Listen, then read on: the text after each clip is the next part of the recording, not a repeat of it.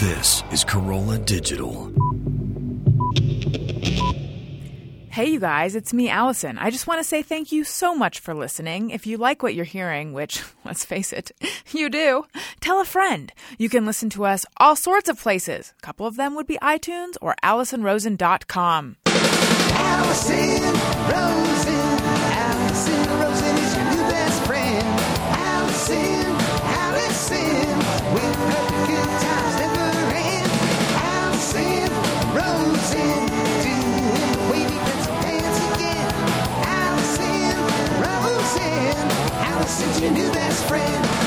Hey everyone. Hi, hello. It is me, Allison Rosen. Welcome to another exciting episode of Allison Rosen is Your New Best Friend. I'm sitting here with writer Alan Salkin, who is the author of From Scratch, Inside the Food Network. That's the name of the hardcover, but it just came out pretty recently in paperback, right? And From Scratch, the uncensored history of the Food Network. That's the paperback title. Yes. Or is that now just like the title?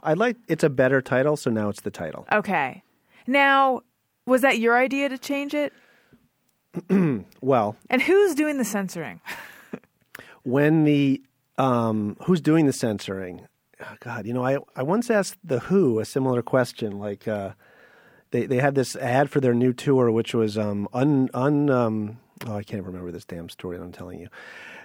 Well, I get no the one's gist. doing the censoring. Right. So basically, I went in when the paperback was coming out. I went in there and said, maybe we should change the cover. Maybe we should have a sexier title. And the editor told me, no, we can't do that. It's been approved up top. There's no way we're doing that.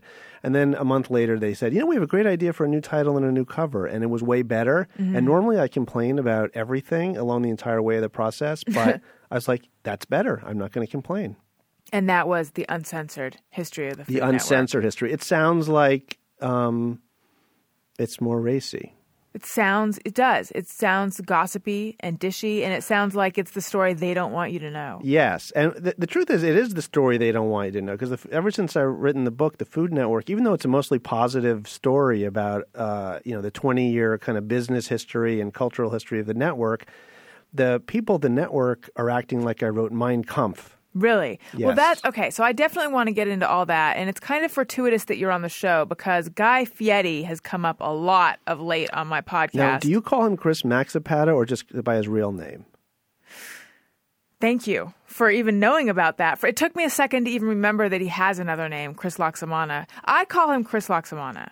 That's what I thought, because I've been listening to your podcast also. And yes. Yeah, you don't adopt the Adam Carolla names for all the like Gary Haftard and et cetera, et cetera. I like to offer them sanctuary. I feel that way about your show. Thank you. Thank you very much. But I know Chris is obsessed with Guy Fieri. Yes, he's a big fan. So we need to talk about like what he's really like. Because I've heard that he's different than the douchebag that he seems to be. Well, here's my argument. I knew the douchebag thing was going to come up, okay? Mm-hmm. I know, predictable in that way. Well, number one, I want to say that, people have almost forgotten what a douchebag is. It's just become this term like you're a jerk. And it's a sound effect. Do it again. Never mind. Okay. No, Nice. but like a douchebag spends a lot, if I'm not mistaken, a douchebag traditionally spends a lot of time around vaginas. So what's wrong with that? Okay. You could call him a puss hound. Okay. I feel like we're describing the same kind of guy, though. But a puss hound is not a douchebag.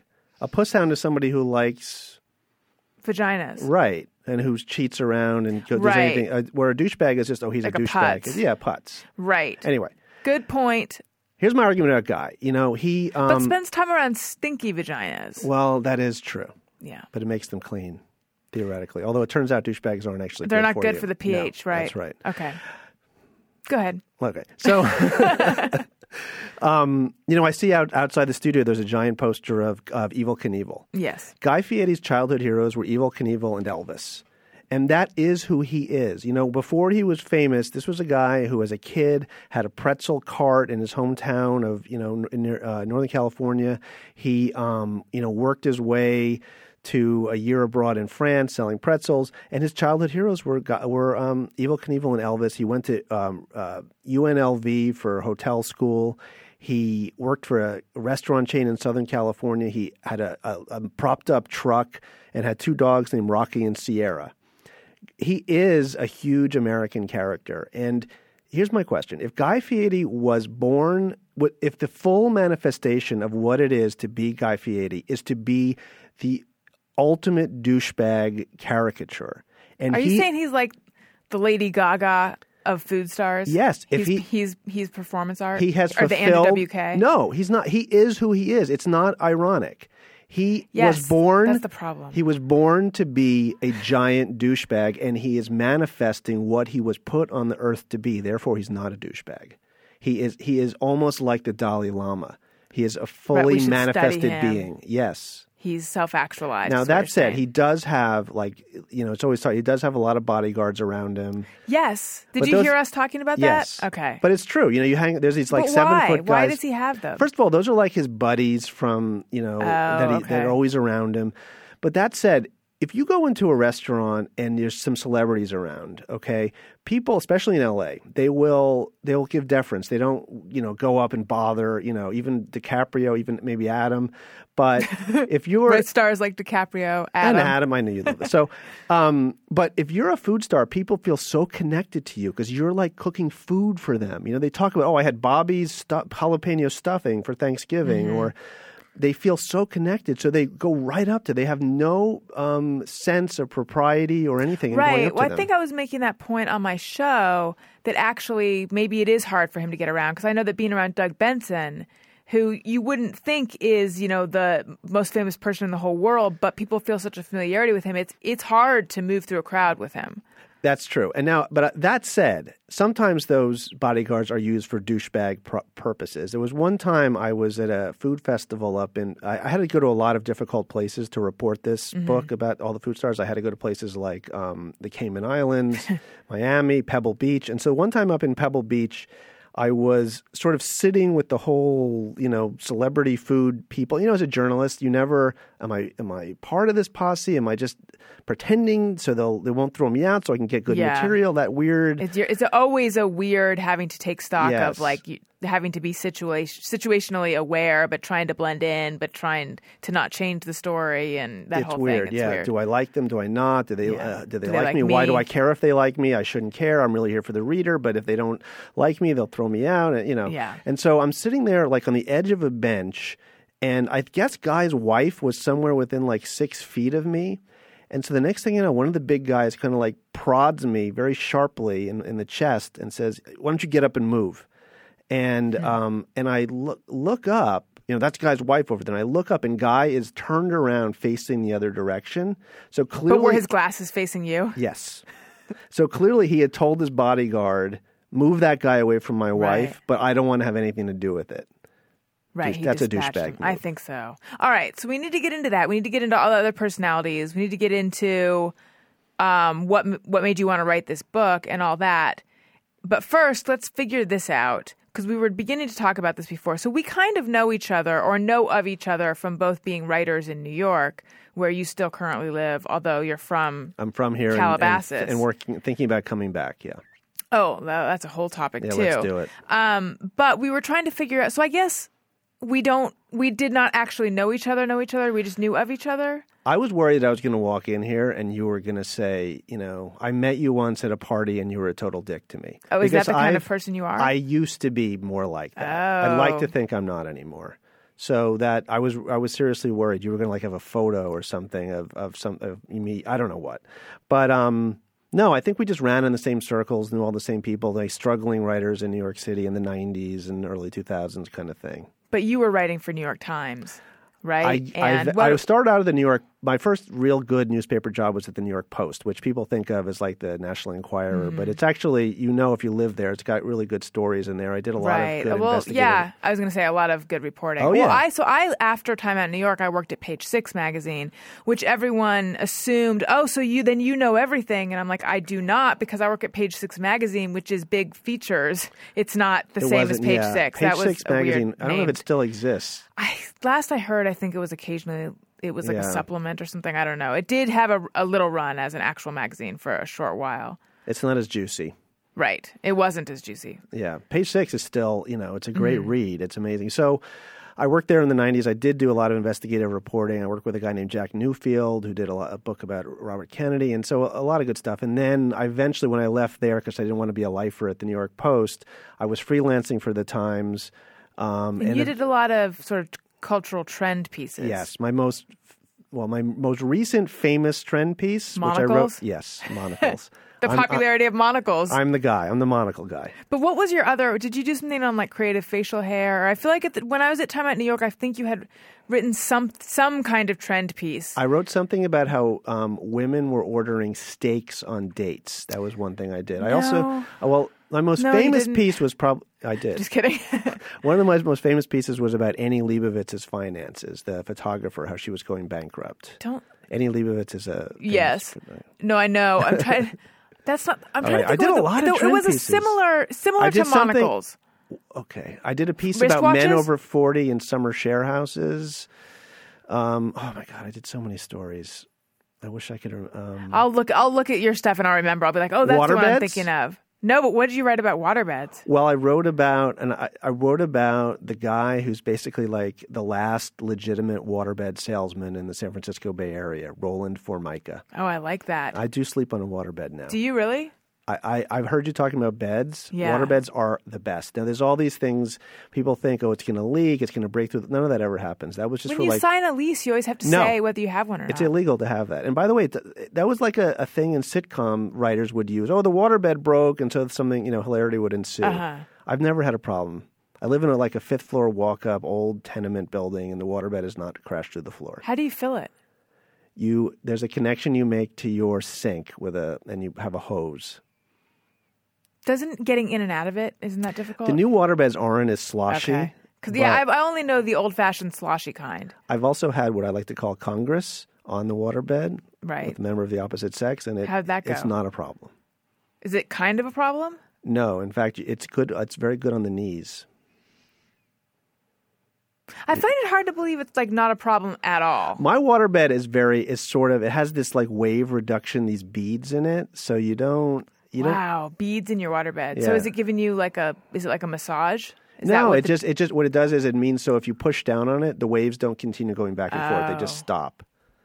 It's actually quite firm. If you want that, you could just get a mattress. No, you get into this, you never move once the whole night. You sink in the perfect condition. It's basically what they're doing with the air beds. So it's like it sounds like a. It's like a Tempur-Pedic, except it's with better. Water. Yeah, and it's warm if you want it to be. It has a little heater That in sounds it. nice.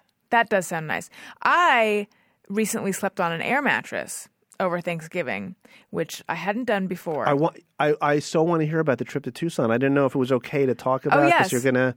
Well, I want to. Okay, but let me just finish mapping out where I want to talk. What I want to talk about with you, though. Okay, so now we figured out we didn't actually know each other, but we knew of each other.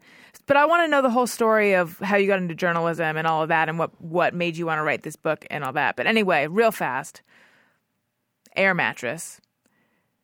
It's only comfortable when someone else is also lying on it because you sink in, but then as soon as the other person gets on, then it's like a horrendous teeter-totter of a mattress situation. But at least then there's a little more thing kind of puffing you up. You also need a heavy mattress pad because otherwise all of the heat in your body gets completely sucked out because there's nothing in there to retain your warmth. That's how a mattress works.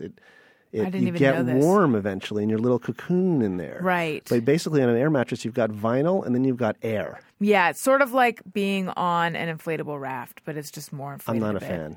I'm disappointed, very disappointed, that your in-laws provided you only with an air mattress. Well, you don't want to say anything bad. I like them a lot.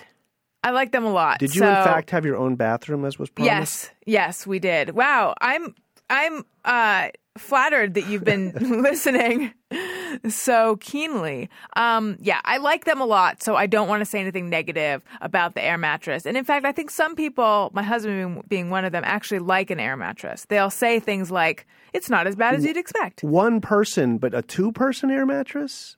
That's what I'm saying. I was surprised that it was more comfortable when we were both in it. But it was a lot smaller than our regular bed. Oh, my God. So that's horrible. I know. All right. So you grew up out here. Yeah. Well, I was born in New York. I grew up in when I was 9. My dad was basically a baby toy salesman, and he would come out here in the 70s and notice what everybody else noticed when they watched the Rose Bowl. Right, it's nice out here and it's cold in New York, and so he moved us out here. And so I did went to high school here, Calabasas High. I went to Berkeley, and then eventually did this and that and went back to New York to go to journalism school, thinking I would stay for 2 years. And it's been, 15, 20. Mm-hmm. And when did you get into journalism? When you went to Berkeley, what did you study? I studied political science. All my friends became lawyers, so I just sort of did the major they did. And then at the end, I actually started studying American Lit. I thought I was going to – I basically graduated in the slacker era. And I was trying to write poetry and very bad short stories. I was trying to write good short stories, not trying to write bad ones. Right. And some of them were good. And drifting around this and that, I was doing telemarketing. What were you selling? At the best, I was selling like tickets to a Baroque orchestra, not out of money, but Baroque in the era. Right. And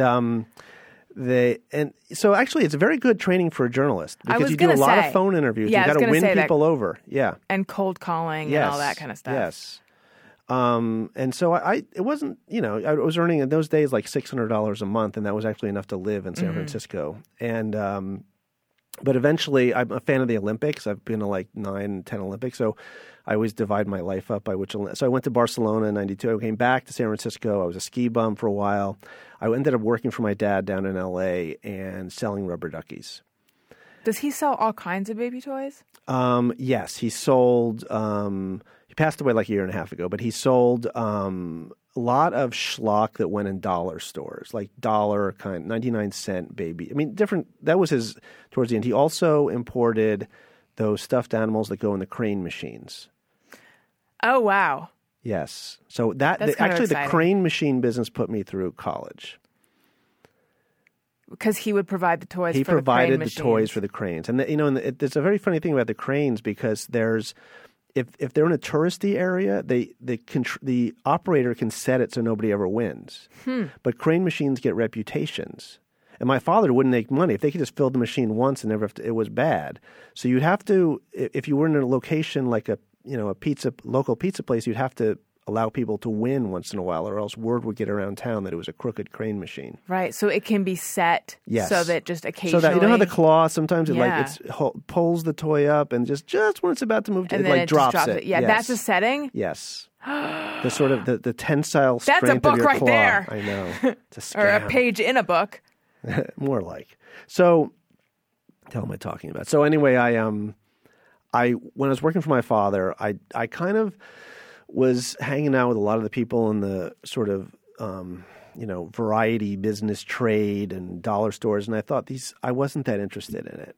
And I decided to take a writing class at UCLA over the summer. And it was either script writing, which everyone was doing, but the Saturday morning journalism class fit in with my schedule. And it was great because I got to write for the summer UCLA Bruin newspaper. My first story was about a garlic festival, not the famous one. There's one in the parking lot of the Veterans Building. And I got in for free. I got to meet the Garlic Queen, who was like this extra in Russ Meyer movies, tall Amazonian blonde. And I got to go to the front of the line and eat stuff for free. And then I wrote about it, and this ex-girlfriend from college was working at UCLA that summer, and she saw it. And so I was like, well, let me get this straight. I'm writing all this poetry and stuff, and this thing about the Garlic Festival, I get free food, I meet the Garlic Queen, it impresses women, and I get published. So this is better. So eventually I wrote, applied to journalism schools. I got into NYU. They gave me a free ride, and that's when I moved to New York. But had you always had a unique way of looking at things, or had you always noticed something? And I say this in like a self-aggrandizing kind of way. As a writer, I think from a very young age, I would notice things other people weren't noticing, and I just assume that that's part of it. It takes a long time until you realize that the rest of the world isn't as sensitive or isn't as seeing things the way you are. I thought everybody was having that. So it took me a long time to realize. And I think I always had it. And I think I was always also, reading the paper front to back and obsessed with journal, with that kind of writing. But I was more thinking I was going to be Henry Miller or, somebody like that. So I didn't go to journalism school. You don't have to. Yeah. What did you learn there? Did you know anybody in the journalism business, though? No. Well, I didn't either. My father was a rubber ducky salesman, was a sort of high achiever in his family. And ultimately what I learned was, when you walk into a class and it's like every word from the teacher, you're like nodding. It's like you know it already. It was just like confirmation that, you can do this. This is something you're going to be good at. And all of a sudden, all your classmates aren't quite getting it as fast as you are. So It was almost a confidence builder. And then also, they talk about connections. One of my professors was Nancy Haas, a very good freelance writer, and she was writing for the New York Times style section. First of all, I got the internship at the New York Post out of journalism school. I was working there for like 6 months for free, and that led to a job. And I was working on a story for an investigative reporting class on the cracks in the sidewalks and who's supposed to fix them. And that turned into this realization that the city of New York was paying like $40 million a year in, liability lawsuits because of that. And that story, which I was doing for a class, ended up being a front page story in the New York Post. Unfortunately, it didn't make it to final edition because I think Dean Martin died, which is unfortunate and also unfortunate for me. Yeah, bad timing. Yeah. But then, and Nancy Haas eventually was writing for the New York Times, and she got me my first connection there to write a freelance piece for the Times in like the early 2000s, which was my first piece was about living with robot dogs. Do you think journalism can be taught? Do you think writing can be taught? Well, you teach writing, don't you? I don't really teach writing so much as I teach hustling. And I think that's what it is. It's like, we're talking about Gabriella Gershenson, who you worked with at the Time Out New York, and Jordana and Rothman. And, what I taught them was not how to write. It was like there's a new editor. If you read the trades, you'll notice there's a new editor at New York Press. And he just got hired from like the Prague Alt Weekly. I wrote for him. Yes. That means he doesn't know anybody die? I don't know. I'm sorry to hear if he did. Or if he didn't, then what great news. Call us. 1-800-ALLISON. But I said, this guy just moved to New York. That means he doesn't know anybody. You need to call him tomorrow. And that's what I can teach. Roster, yeah. Like just push. Well, that's because I was thinking, it's funny, I was actually thinking about, on my show sometimes, it's come up a couple times, this thing where you imagine if you had some job that wasn't yours, and then if you were being interviewed about how you do that job, which is just a weird sort of flight of fancy that as a young kid I used to do. Like I used to imagine if I were a teacher, this is how I'd do it. And then if I were on Good Morning America being interviewed about what a wonderful teacher I am, here's my thing. But so I was imagining if I were like a lecturer talking about how to do interviews, or if I were writing a book about interviewing, or I just started thinking, because I've been interviewing for so long, as may or may not be evident now when I'm talking about myself. I'm sorry about this. I love it. But I started thinking if I were to really sort of drill down, like what are the key components of interviewing, what would I try to get across? And then I was thinking that as a journalist, there's the two parts. There's just the writing talent, but then there's all the actual tricks of the trade and all the actual fundamentals of it. So that's what I'm wondering. Does journalism school give you that? Do they ever explain, like, here's how to interview, and here's, like back when I was really a full-time journalist, I was using cassette tapes, and now it's just moved so far ahead, and now it's just, I don't know what it is. Actually, I asked David Wild what he uses to record interviews, because I've been doing some pieces for Bon Appetit where I have to do interviews again. And now I just use the voice memos on my iPhone and then put it on speakerphone. That's how I record them. Here's a trick. If you do your interview via Skype, voice even, you can. There's a program called Audio Hijack which will record every sound that comes through your computer, and that's what I use. Is that what you do? Yeah. But I also don't record a lot of interviews. It's a pain in the butt to record the transcribing is a pain in the butt.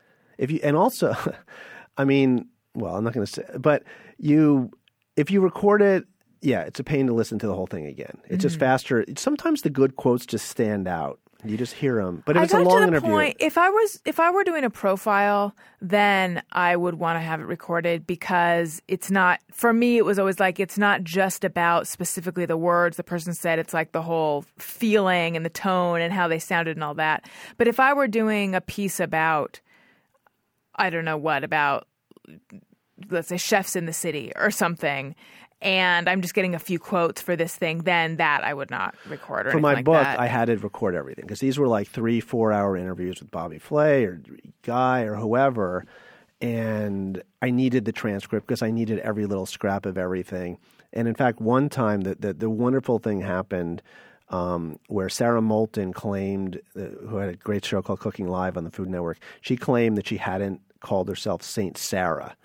And I looked at the transcription, which somebody else had done for me, and it said it. And then I went back to the tape, and there it was. And I sent it to her, emailed her, and proved her wrong. What did she say? Was she upset with what you'd written? Yeah. Cause I would never think of myself as Saint Sarah. That's, presumptuous. And I was like, I really think you said it, Sarah. And I was right. Well, good. You know what else you could be right about? Oh, some kind of box that you're going to tell us about, or some healthy, the different ad. Oh, wait. No, read that one. What I want to talk about. You're in charge here.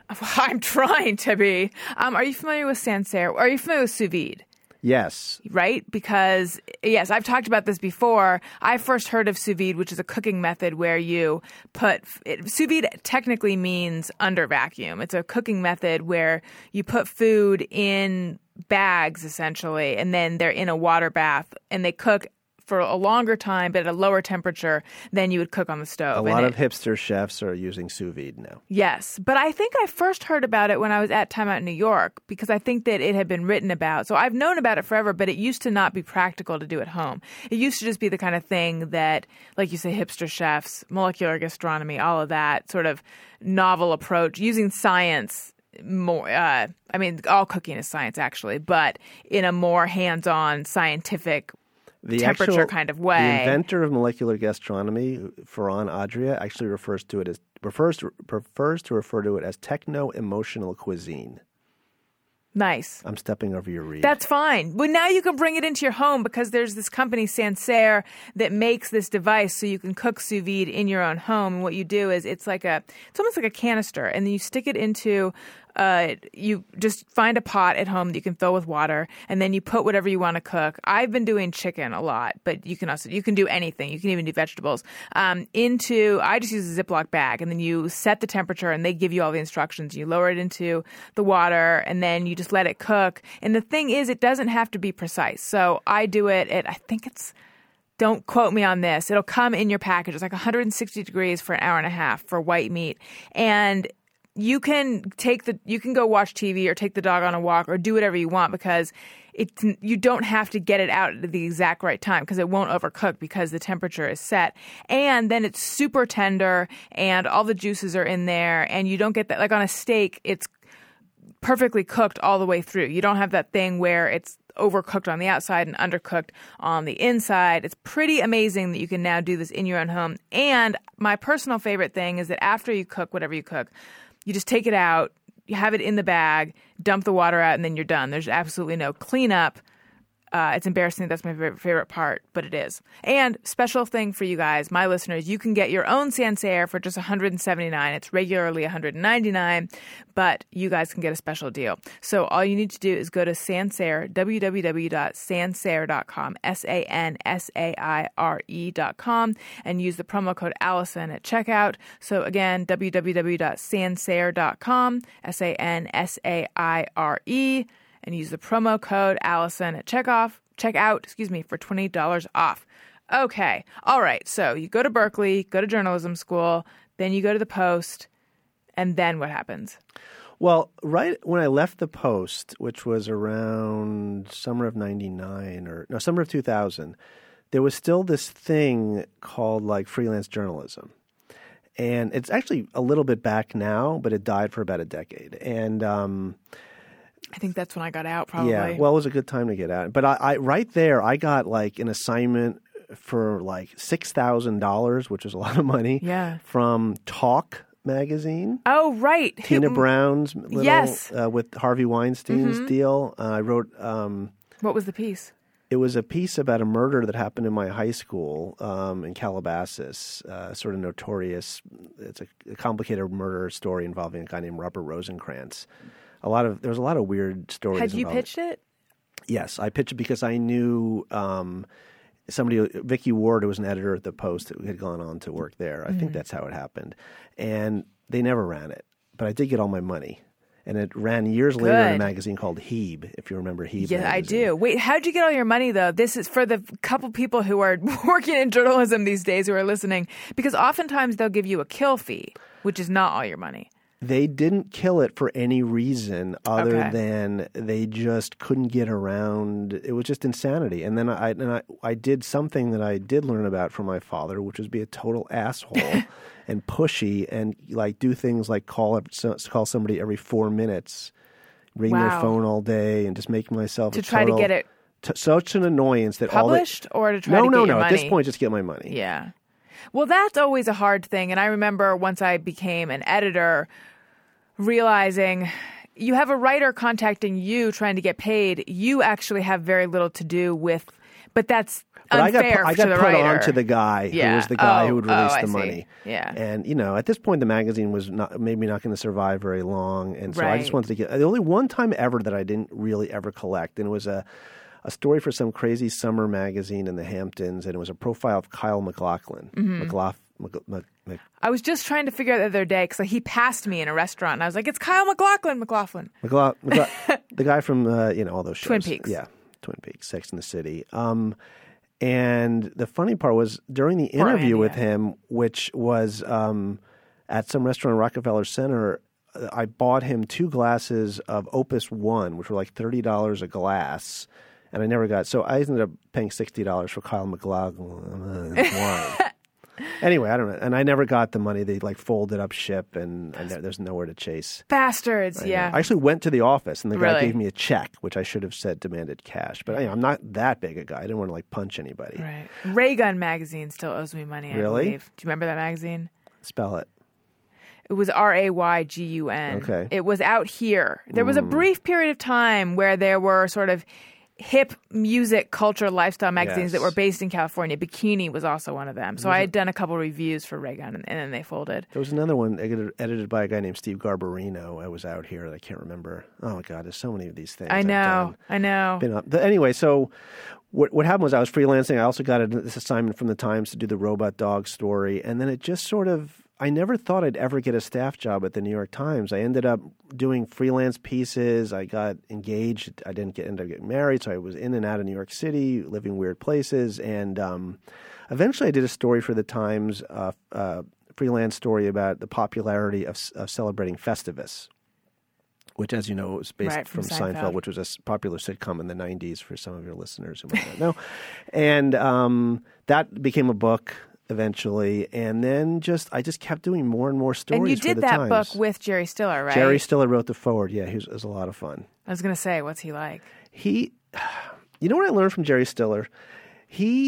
When we were going to go on the Today Show, we're sitting there in the dressing room, and I'm like talking to my publicist, chatting, and Jerry is just like going like davening like a Jewish, like a rabbi, and saying what he's, sort of rehearsing his like spiel that he's going to give over and over again. You couldn't even, Jerry, That's hello. so interesting. Yeah, and it was just, and this is what it was all about. When the camera turned on, he was going to be ready. He didn't give a shit about, being nice to people. I mean, he is a nice guy, a very nice guy, well known to be a nice guy. But, and also I'll say, visiting him and Ann Mira in their apartment on the Upper West Side, they've got like their staff, their like writing staff is in the apartment. And it's a little bit of a crazy show in there. I bet, yeah. Ben never stopped by and slapped me on the back or anything.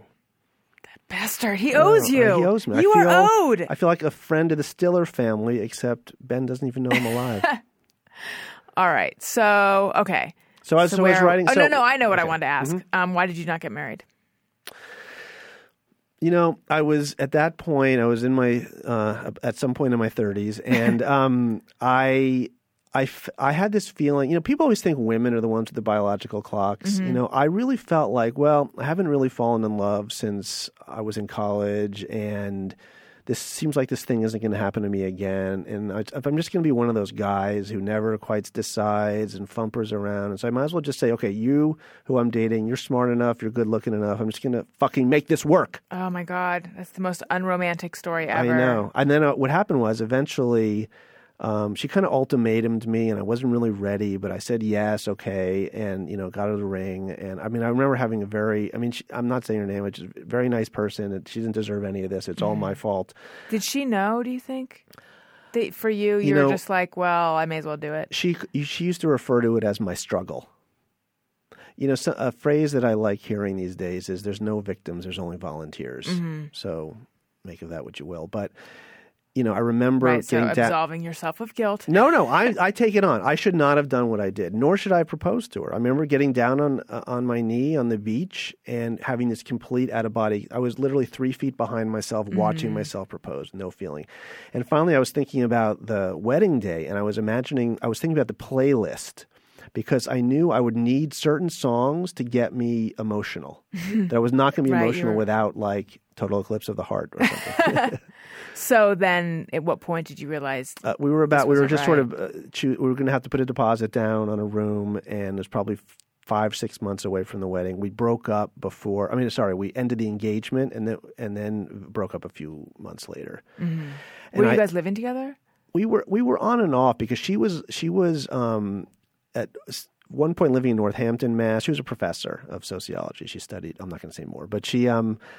And then she was living in Oxford, Ohio, teaching at Miami of Ohio. So I would go there and live for like 4 or 5 months. In fact, that's where the Festivus story came out of. Like people in Oxford, Ohio were having a Festivus party. So I would live there, there's a book I've been trying to write for like 12 years that I would work on when living out of town with her. And then I'd come back to New York for a few months, and I go back there. That's kind of how we did it. If you hadn't been imposing the pressure of marriage and all that on it, would you guys have stayed together longer, or were you not right for each other?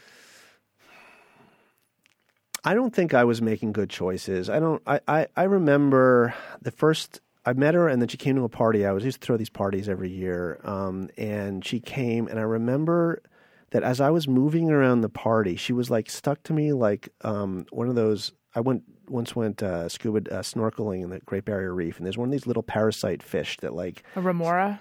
Maybe so. It stays like a quarter of an inch away from your body the entire time. That's how I felt. A remora is how she. I believe. Look it up. I think it's a remora, though. That's a nice name for it. It feels right. So, she was just close to me the entire party, and I remember thinking, "Wow, she's going to be hard to get rid of if I ever." It's a horrible thing. I know. Horrible. I am right. It is remora. Oh, thank you. No, he's not. He was nodding at me. You're a bad person. No, sorry. I was told to look something up. I was just. He's nodding at remora. I like it. It's little, right? It's a little. Yeah, sucklefish. It says here. Sucklefish, yes. Yeah. And you can feel the suckling. It's kind of pleasant. And in her case, it was kind of pleasant. But anyway, I don't know. I don't. I think the result of ending that relationship and some of the ways that I was compensating to deal with it mentally and physically led me to a major sort of life rebuild. And I told you earlier, like, if I expected to walk in and you say, I met you once in the 90s, you were an asshole. Like that is sort of the crucible, and looking at my relationship life and my relationship to sex and all that helped me to kind of rebuild, if you will, and to really change my whole outlook and take responsibility. And I think I'm a much better person as a result of it. And if hopefully there is a marriage in my future, and that's where I'm at. I don't think I would have stuck with her as long as I think I would have just said, you know what, this person isn't right for me within a couple weeks.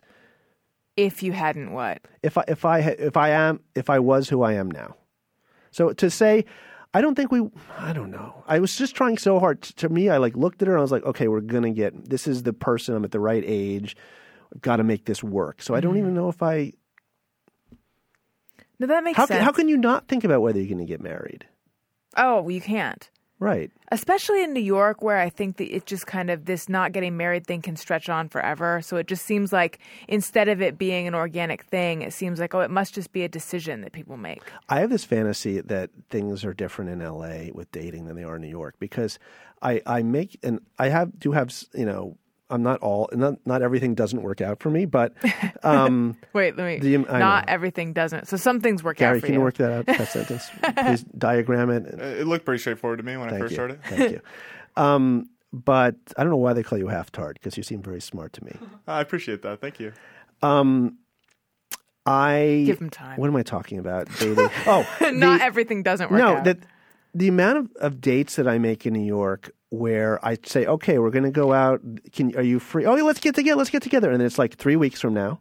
Yes. And it's like, and I'll have to do something after. So you have like this 45 minutes where someone, and then that morning, I don't feel good. And like, okay, fine. Can we reschedule? Yeah, in like 6 weeks because I'm going write my article about Machu Picchu. And you're just like, when you just, how are you ever going to get married? You're not making any space. And maybe I'm just a totally repulsive person. And that's No, why I don't think this. it's that. I don't think it's that. For me, I was really not dating very much in New York, and I moved out. I have a hard time believing that. And, thank you very much. No, but I really wasn't. And I moved out here, and I met my husband pretty quickly, and I didn't think I even wanted to be in a relationship, but there was just something about him. We became friends first, and I was protesting anything more than that. No, well, that's not fair. That makes it sound like he was putting pressure on me, which he really wasn't. But I really thought it would not be a good idea for me to get into a relationship when I'm living at my parents' house again. I just moved out. My whole life is in turmoil. But then one thing led to another, and we kissed, and then we've been together ever since. There's something I don't think that would have happened in New York. There's something that is pretty new that I'm sort of reticent to talk about in Rune. Oh no, do it, please. Well, I'll just put it this way: somebody who I have been seeing for about a month or a little longer, and I've been on this book tour for like 3 weeks, so I haven't been back in New York. Mm-hmm. But she just moved to the city, so she's not like ruined by New York yet. And it was the same thing. Like, I was like, I don't know. And she was like, I don't want a relationship. So that sort of lack of pressure allowed us to kind of enter into something. And get to know each other, right? Yes. And now I'm like, you know what? I think I kind of like this person. And it's just like, I don't know. I don't know if it's that none of us wants to, we don't like to think I don't know what it is. Maybe we're just like, I don't know. What's the word? What are Tibetans? They move around a lot. What's the word I'm looking Nomadic? for? Nomadic peoples. Maybe we're all just want to be nomadic until somebody clubs us on the head. Well, I think you get to a certain point of being But I got to that point. Okay. And it didn't matter. That's not what I was going to say. What I was going to say is a certain point of being at a certain age, and you've like been around it so many times that at that point it's like you almost like, what else is there to say? Because you've said it all before. I don't even mean to the person, but like to yourself. It's just like, oh, maybe it'll work. I'm not going to get my hopes up. I don't know. That's true. I don't know. Well, this lovely lady is probably pretty bored with you out here. I hope she has Hulu Plus, because that's the best way to watch all the shows. Share the joy of the seasons this holiday by watching multiple seasons of your favorite shows on Hulu. Whether you're home on winter break, traveling, staying with family this season, waiting for the guy you just started dating to come back from his book tour, you can watch your shows wherever you are with Hulu Plus. And right now, Hulu Plus has all the current season episodes of your favorite shows like How to Get Away with Murder, Once Upon a Time, South Park, all the past season episodes of It's Always Sunny in Philadelphia, Archer, American Horror Story, Californication, Key and Peele, Parks and Rec, etc. You can watch full seasons of these great shows this holiday season, and don't miss Hulu's special 1-month free offer. Hulu Plus works on your computer, smart TV, Roku, Apple TV, Xbox, Wii, PlayStation, pretty much any streaming device you already own. I'm watching a show that Gary recommended. I don't know if he actually recommended it. I just know that he enjoys it. And now I've been sucked into Revenge. Do you watch Revenge? That's not for men. Oh, I agree. I 100% agree. Okay. With Hulu Plus, you're in total control to stream as much as you want, wherever you want. Binge watch all the shows you're behind on or discover a new one. For just $7.99 a month, watch your favorite shows anytime, anywhere. But for a limited time, this is special, you guys. You get the 1 month free trial when you go to huluplus.com/Allison. But don't worry, if you've missed the deadline, Hulu Plus will still offer you guys a special 2-week free trial as long as you go through my special link at huluplus.com/Allison. So don't miss out on the special offer. Go to huluplus.com/Allison, huluplus.com/Allison, or you can click on the Hulu Plus banner on my website. Then they'll know that I sent you, and then they'll love me, which is kind of the whole point. Okay. All right. So you were potentially ruining the brand new relationship that you're in. Let's talk about the Food Network. Okay. What made you want to write this book? Although I do enjoy delving into your weird psychology, so we can also talk about that. I want to come back and I want to be one of your regular crew. Do you know how I love this? Oh, thank you. Thank you so much. Okay, well, one of those guys, Kalen, never says anything. He thinks like you just slot him out and slot me in. Is that Kalen right there? That's Kalen. Hi. Hello. Hello. There. Hello. Hello. Yeah, I don't talk much. Okay. That was let's play the thing. That was Kalen's Corner. Yeah, it was. That was Kalen's Corner. Hello. Yay! The funny thing, if listeners don't realize that he literally, from where we're sitting, it's a little corner. Like he's in this little window. It's like he's in a tiny little Yeah. Kalen cage. Corner. That's what I meant. Okay, so, well, why were you a dick before? Uh-oh. I think there's a lot of factors. I mean, I don't know. I mean, sorry. You're like, That's okay. I think you interview like I do. What does that mean? You circle around and then sting right in. Like don't gentle. mean to.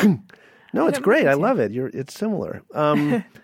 It's this conversation with little stingers in it. I think, first of all, I hate to diss my now late father and my mother who still lives in the Valley, but they were people who were very direct. And I don't think I had a lot of training in subtlety. My parents never got shown to a table in a restaurant they liked. Never. And it was too close to the back. And I think their karma eventually led them to never being shown to a decent table. Right. And their way of complaining was so nasty about it. I think that's what was modeled for me. I also think there's, like we talked about before, I think my perspective, I hate to say I'm so sensitive, but I think everything felt personal to me. Maybe that's part of being a narcissist, I think. Are you? I definitely have had shrinks tell me that, and it's something I work on, like to really engage with others. And I hate to say I'm so much better now, but I can tell such a difference. Like I just engage with the cashier or the whoever it is. I have a real conversation. I don't even think, oh, they're the cashier. There's a person. But because I'm like this now, I'm not perfect now, but I can remember when it was just like, oh, you are just the person you are the thing who I have to deal with to get what I want.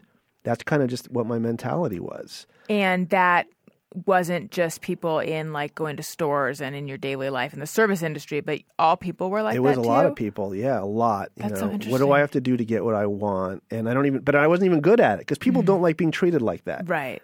They can tell, but I was so bad at empathizing with other human beings and thinking, well, they're on their own trip right now. I never thought about stuff like that. It's just you're in my way. And even women I was dating, it's like, what game do I have to play? This is really, really where I was coming from. Who do I have to pretend to be so you'll be nice to me and give me what I want? Never thinking, and it's always hard to who am I and who am I really and how do I be authentic? I mean, you get older, you work on this stuff, but it was just like what Alan show has to be put on to get what I want in this situation. And even as a journalist sometimes. Well, that is the game with journalism. Yes. That's why I think I'm good at it. Some of it's been left behind. It's interesting. Do listeners love me or hate me? Do I think they love you or hate you? Yeah. I think they're turning a corner and now they hate you. I don't know. It's so funny you say that because I was just imagining the comments that I'm going to get. I would like to. No, I want to think that people will say that you're really honest about who you are. I'm trying to own it. Yeah, but yeah. Well, so when I was having my shower fantasy of being interviewed about the art of interviewing, or no, this is when I was giving lectures on how to interview, I think. I was thinking, and this is not going to be a good story because I forget. It was like I was thinking that interviewing is like a cross between manipulation and something else. Maybe empathizing. Yeah. I don't think it was that, though. I'm trying to think what it was that I was thinking it is. But so anyway, okay. It's well, a so little that's bit of the a journal. seduction. Yeah. Yes, but it wasn't I'm a a cross way between. better journalist. I can seduce somebody in an interview way better than I could when I'm just like Alan Salkin, single guy going up, in a bar. I'm thinking of myself, and the other problem is, like a lot. I mean, I don't know. I was like the worst geek in high school. I was on the debating team. Braces, giant glasses, and in my mind, I'm still sound like, "Hello, I like you. You're pretty. You're so pretty." So you feel like you have to mask who you are. Yes, I don't feel that voice is not as prevalent anymore. I used to feel like Jerry Lewis, like when the Stooges doing the spinning thing on the floor, basically. So I'm interested in the fact that your therapist thought that, did they think you were narcissistic or they thought you were a narcissist? Right now I've got a lay on your back Freudian, classic psychoanalyst or beyond Freud, but anyway, that kind of therapy Right. where I lay on my back and I got somebody sitting behind me and she doesn't really tell me what I am. How many times a week do you do it? Only once. I'm not are you? No, but I know that true analysis was multiple times a week, I think. Yes, that's true. And I've brought that up, like, why don't we try it that way? Because I think it's a journey into your brain and there's a lot less judgment. Mm-hmm. My last shrink, I walked in there and the first appointment is like, okay, so you're a narcissist and here's how we're going to go forward from here. What was that based on? I think I'm not sure. I still wonder if it's just like to a hammer, everything seems like a nail. And this guy just like, he just saw enough about me. Like, well, you're a single guy in New York and you're 30 something and therefore you must be this. Right. Or maybe I have, it certainly seems to have fit. The thing about narcissism is it's a prison. If you think you know everything, then nothing can surprise you. And if everybody in your life is just like I'm describing, which I think is true, if everybody in your life is just a thing and an object in your way to get what you want, it's not very fun. So, he had me read Plato talking some conversation. He had a whole intellectual system I walked into. Did it help you? I don't know. I think he was one of these shrinks who thought every relationship that I was in, he made it seem like I had to stay in it to prove that I was healthy. And I think to some extent he was responsible. That makes me want to rip my skin off just hearing that. I feel so confined. Like the idea that you have to do something to prove to your therapist that you're a certain way. I know. So I think it wasn't ultimately a great thing. I think because it did help put me in the mindset of getting engaged and trying to really work on something. Now, I do think that there's a lot of people who break up because, all the she has man hands. She has all the things that don't matter. Yeah. And I've learned what matters, but I didn't know then. And I wasn't ready to know then. If you take away my judgment about, she's going to look bad in 40 years, or, her mother isn't good looking, or, well, she's got a good ass now, but she really likes butter on her popcorn, like all this crazy shit in my head. I didn't know what else. I had nothing else in there. And so now I'm like, this person says she's going to be somewhere on time, and she is. That means so much to me. Like, also having a nice ass does. Well, I think when you don't feel a real connection with someone, you don't know what to pay attention to. And that's what it sounds like. I don't know what it was that was preventing you from feeling connections to these people, if that was something in you or if they were just the wrong people for you. But it's when you really feel a connection to someone, you like them, you don't all of a sudden it's like, even though you think maybe I should care about the man hands, you don't. Yes. So but I was finding the man hands in everybody. You were? Yeah. Were you having trouble connecting? Or I'd have these massive crushes. That was the other side of it. I would get these crippling crushes on people who I thought were absolutely perfect. Mm-hmm. Oh my God, she's the great. And I would not lose sleep and I'd be, there was one who, like, she came to my apartment once, and we had this great first date. We made out. She commented on the chocolate Band-Aids that I had, like a gag, candy. Right. And so then I went and found them, and I messengered them to her office, and I didn't put my name on it, and a week went by, I didn't hear anything, and then I finally asked her out on a second date. I don't know. I was like, did you get the Band-Aids? Oh, those are from you. And it's like that kind of thing would happen over and over again. And so nobody's perfect either. And that's... Yeah. Now, do you have trouble empathizing? The weird thing is I don't get a weird feeling from you, and I would think I would get a weird feeling from someone who... I don't think that person that I'm describing was who I was born to be and who my sort of, meditative best self is. I don't want to sound like I've achieved some state of, Right, you're not Guy Fieri. No, I'm not, I'm not fully manifest. Exactly. Yeah. But I'm thank you for saying that. I don't know. I'm trying to be, what can I say? But I mean, if someone is hurt by something you did, how do you feel about that? I think I'm imperfect, and we all are, and it's my responsibility to think about the likelihood that they're right, and do what I can to apologize or, whatever, give them money, if it's money that is an issue or whatever it is, however I've screwed up, because I'm imperfect. And I also, back then I would beat myself up over every wrong word I said to a girl in a bar. Why did I, say that? Or I don't do that anymore because I know none of us is perfect. And so if I had walked in and you had said you were an asshole to me, I said you were right. And exactly what it was, and I would just go, oh my God, why did I do that? Well, so it sounds like you were just trying to figure out who you were so much, and some of it was my journey, and that's I think why I'm single at my advanced age. I'm not that old, but I think it's just taken me a long time to let go of, and I'm still not there, but to let go of a lot of that stuff and to grow. My journey to becoming a decent human took longer than others. All right, now let's talk about the Food Network. What made you want to write this book? I can't tell if they love you. I can't, but they're like, here's the boring part about the Food Network. No, this is the part they've been waiting for. Okay. Why did I write it? Well, when I started on staff at the Times, one of the first stories I wrote was in 2006 about this new trend called food blogging, because there was a time before Yelp. There used to only be restaurant critics who would, it'd be like two things written about any restaurant if they were lucky, and you would have to, go to the window of the restaurant to figure out what somebody said about it, or look in what I call Zagat. I have a whole Zagat story that I want to write someday. But anyway, Google bought it and it's kind of ruined it.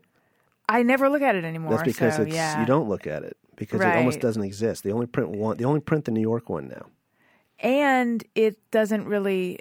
It's not very reliable. Yelp is better. Yeah. Well, I don't know. Anyway, in its day, Zagat was great. Yeah. But what am I talking about? So I wrote this piece about food bloggers, and in that piece were like Lockhart Steele and the guys that started Eater, right? Josh Ozersky, who was at Grub Street then, now is running for Esquire, and other people, Restaurant Girl, Danielle Freeman, and a whole bunch of everyone in that article now is like a famous kind of semi-famous food writer, and we took a photo of everybody in this new restaurant by this hip young chef called David Chang, who's now famous. So that was, and I did other pieces along those lines. And then one day I got a call from this guy named Lee Schrager, who's not related to Ian Schrager. And Lee runs the South Beach Food and Wine Festival, which is like the Sundance Festival of the food media business. I went down to Miami in 2008. I mean, basically I was amazed that my editor let me go down there. But, living in New York, a food festival in February is extremely attractive in Miami. Right. So I went down there, and I was absolutely amazed to see that people like Rachel Ray and Guy Fieri and Bobby, and they had entourages and bodyguards. And this was the year that Emeril Lagasse had sold his businesses to Martha Stewart for $50 million. And as a reporter, I have this like no Kennedys, no mafia, no World War II policy. Meaning what? I don't write about those things. I think there's enough reporters who are willing to delve into the Warren Commission report yet another time to find a conspiracy in there.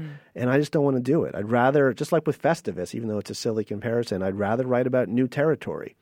Although I do think it's unlikely that one bullet did all that damage in all those directions to JFK. But, and so this was just a great new world. And I thought, I'm in a position because I've written these other stories. I wrote this piece I ended up writing 2 pieces about Lee for the New York Times. I wrote a piece about John Rosen, the agent to Bobby and Rachel and Giada.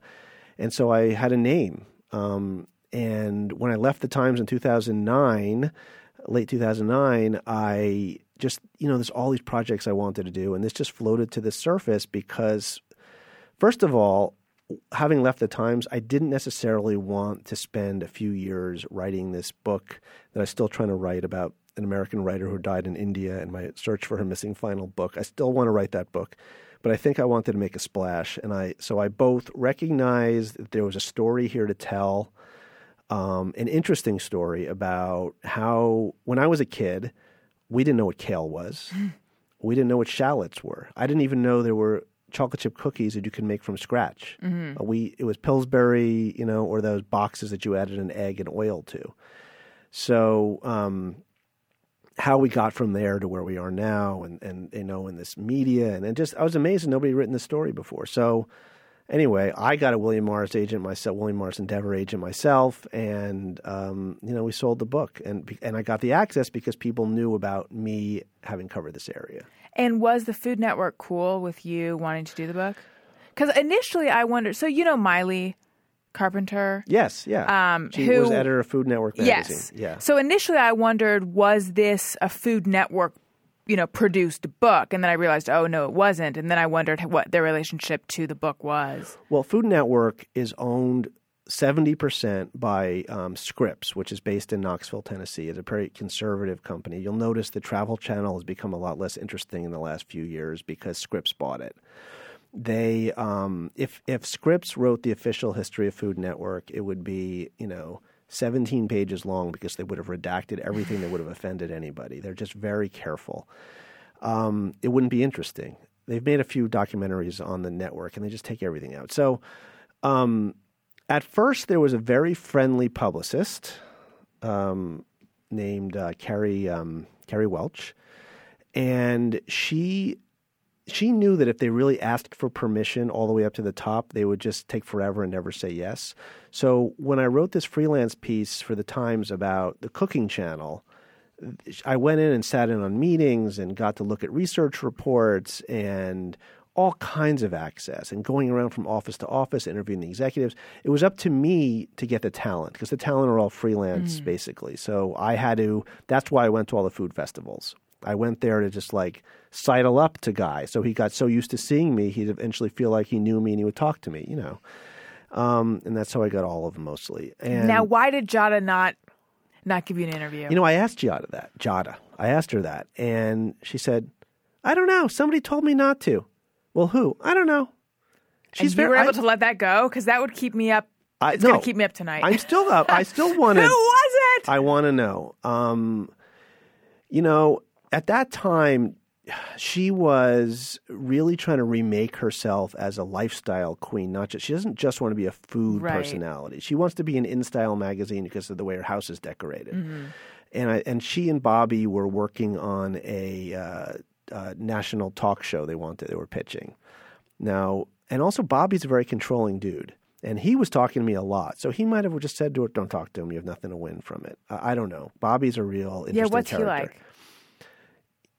he like? He grew up basically getting in fights, dealing blackjack from stoops in New York City. He's just a New York street smart, savvy kid who was a great basketball player on the playgrounds. And that's who he is now. He just knows he looks at you with these icy blue eyes. He sizes you up, figures out how to get what he wants out of you, and he does it. So he's you. He's me, but he's good at it. I was never good at it. He's genuinely fun and nice to talk to. So he's when he wants to be. So he's very calculated. He's very calculated. Yes. I just never it's funny. He's one of those who I like. Is Bobby? Because I could like text him, and he's not my friend, but is he? I've gone on dates to his restaurants, and he'll come out and give a big show to like impress. Nice. Bobby's good at impressing the females too. He's on his third wife, so he does know He something. is. He's not with the Yes, he's woman still who with played. her. Yes, Alex. Yes. Oh, on That's his third wife. SVU. yeah, Alex. He was married briefly March. to Stephanie March or Stephanie something, March. yeah. Stephanie is lovely. She's now like running a little cosmetic store in Soho. But he was married to a chef in like 1990, didn't last, and then he got married to this. In the early days of Food Network, they had this talk show with Robin Leach, Was that? Talking Food, Yeah. Okay. of lifestyles of the rich and famous. And his sidekick was actually her real name was Robin, but they changed her name to Kate for the show. And Bobby met her on the set. Sparks flew, and they got married. And 8 months later, a baby came out. And but it could just be a premature baby. I'm not sure. And, Right. I'm sure that's what it was. but that's his only child. And I met her, and she's very nice. But yeah, he's on his third wife. So anyway, he knows how to. He's good with the ladies. So he's always up for helping in that area. What's Rachel Ray like? Did you interview her? Oh yeah, Rachel is a shockingly hard worker and always was. Like a lot of them, she grew up in a house of divorce, and so many of them have this thing where they just try to make the world right by putting something beautiful on the plate. I think because they grew up in chaotic situations. Her mom managed Howard Johnson's restaurants. Rachel spent her summers working, wearing the unbreathable brown and orange uniform. She was working at the candy apple counter. I could tell you her whole story, but it's all in the book. But she is an amazing performer. I went to watch 30-minute meals being made, and she did it in like 34 minutes. And I ate the food, and it was good. And she really does that in that time. And I went to see Anne Burrell, who's the one with the spiky blonde hair, and it took her 9 hours to make 2.5 hours. Wow. Okay. Now, why? She claims she was hungover. Why does Rachel Ray occasionally rub me the wrong way? Because I'm sure she's very, like, the more I learn about her, the more I think I should support her. I do support her. She seems very nice, but there's something manic about her maybe, or forced? I notice over the last couple, since I've known her now, I've been doing these stories for like 6 years, she's grown.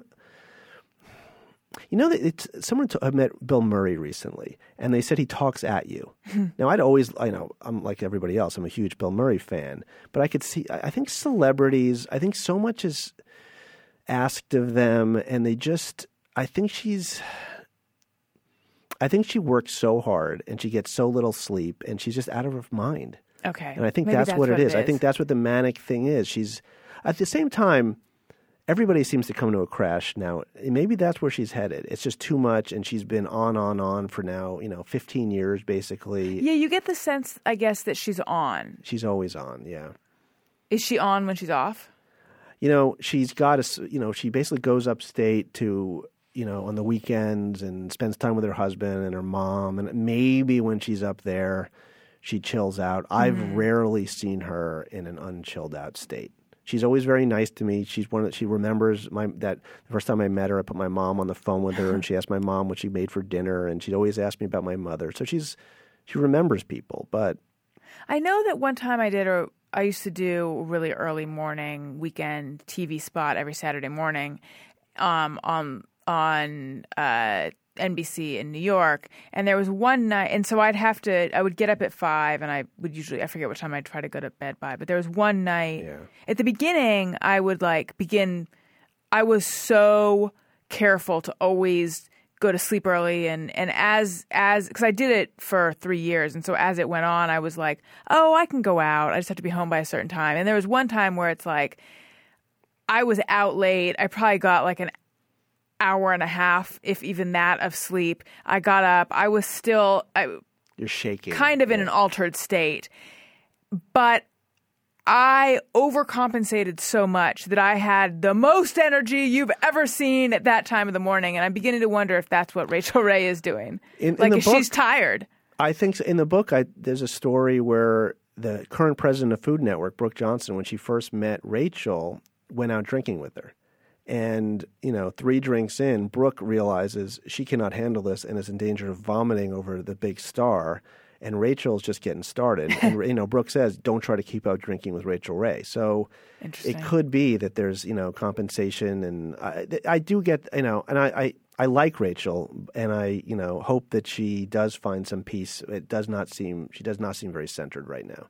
Though I saw her a few weeks ago, and it was like that. She's almost gotten this hardness to her. So what you're saying is she's drunk when she does her show? I don't think she's drunk when she does her show. I do think that it's possible the night before she's enjoyed some of the good life of being a food celebrity. But I don't know. Yeah. I'm not All watching right. her drink. Who else should we talk about? Paula Deen? We can. It's funny. People are asking me less and less about Paula Deen. I always, I have all my canned stories about her if you want them, and I'll tell them. But what's interesting is... Well, when you present them like that, it's so great. How can I resist? I know. But, the thing... The story, and that, like, to sum it up, like, the diabetes thing was way worse in some ways than the N-word thing. But I think the what crisis was the diabetes management. thing? All right, so a year before the N-word controversy, she goes on the Today Show and tells Al Roker and the world that she actually has been suffering from diabetes, and she recommends this one treatment that turns out she got paid about $6 million to endorse. Oh. And she's all of a sudden got this website where she'll teach you how to cook, low-fat plum something. And she did not tell the Food Network about any of this. And the Food Network had a whole year, a season of episodes of her canned where she's like Miss Butter and Sugar. Right. And there's a whole backstory. Her agent had kept the Food Network away from any of her endorsement deals. They didn't take any piece of her. So they didn't have much interest in her except as selling commercials and her getting good ratings. All of a sudden, it's like watching Leaving Las Vegas. It used to be she was this wonderful, indulgent, grandmotherly figure. And by the way, a great storyteller, very smart woman in a lot of ways.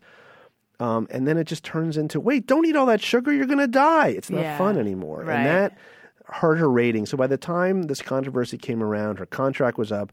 They weren't collecting any part of her, endorsement deals for Paula Deen mattresses and Paula Deen toaster muffins, or et cetera, et cetera. It was easy for them to let her go.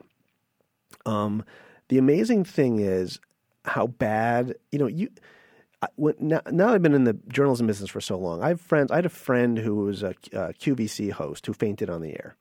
And she called me all upset, and I just like, you got to call Jay. You got to call this guy Jay. Oh, I know. He does crisis communications, And she called Jay. He got on the Today Show the next day. And he made it right. There's people in New York who know how to handle this when you screw up. Mm-hmm. It's like nobody told her to call the number, or character is destiny, And an editor who once worked at Life and Style magazine briefly, that tabloid. Yes, I know. And I had barely even heard of any. But she said to me I was like, why is Britney Spears doing these things? You don't understand, this editor told me. This is something from the swamp. About Britney Spears? Yes. Wow.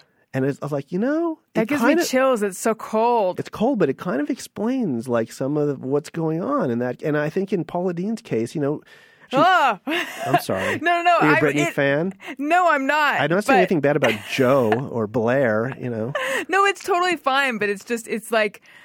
It's so cold and journalistic. Yeah, exactly. It's like out of The Devil Wears Prada or something. Yes. Well... It's such a... That's real. It's almost like... Yeah, it's just it's the worst of what you expect New York journalists to be like, even though I think Life and Style is in Connecticut, it's in like right over the bridge and like with Teaneck or one of those little... Right over it's the not George Manhattan. Washington Bridge, yeah. But I think about Paula Deen, who overcame a lot. She was an agoraphobic. She started her business with like $40 and her son's delivering sandwiches, and a great American success story. But ultimately... have you seen her volunteering in any black churches? It's totally cynical, but this is how it's done. You get in trouble for saying the wrong thing.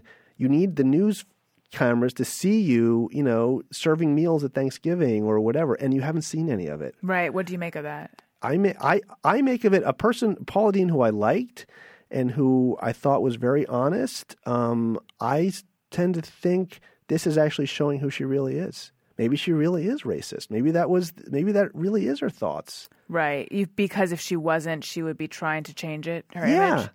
Oh, and also I also think just, she's surrounded herself. She has an inability to listen, and she's obviously just surrounded herself by a team that is not doing the job. And the PR guy that she had, this guy, I always do. I'm not going to name. I always, but right after all this, they were the most inept. They were LA based, which in this kind of thing with the media problem, you need a New York kind of savvy PR person to handle all of us sharks over there. Right.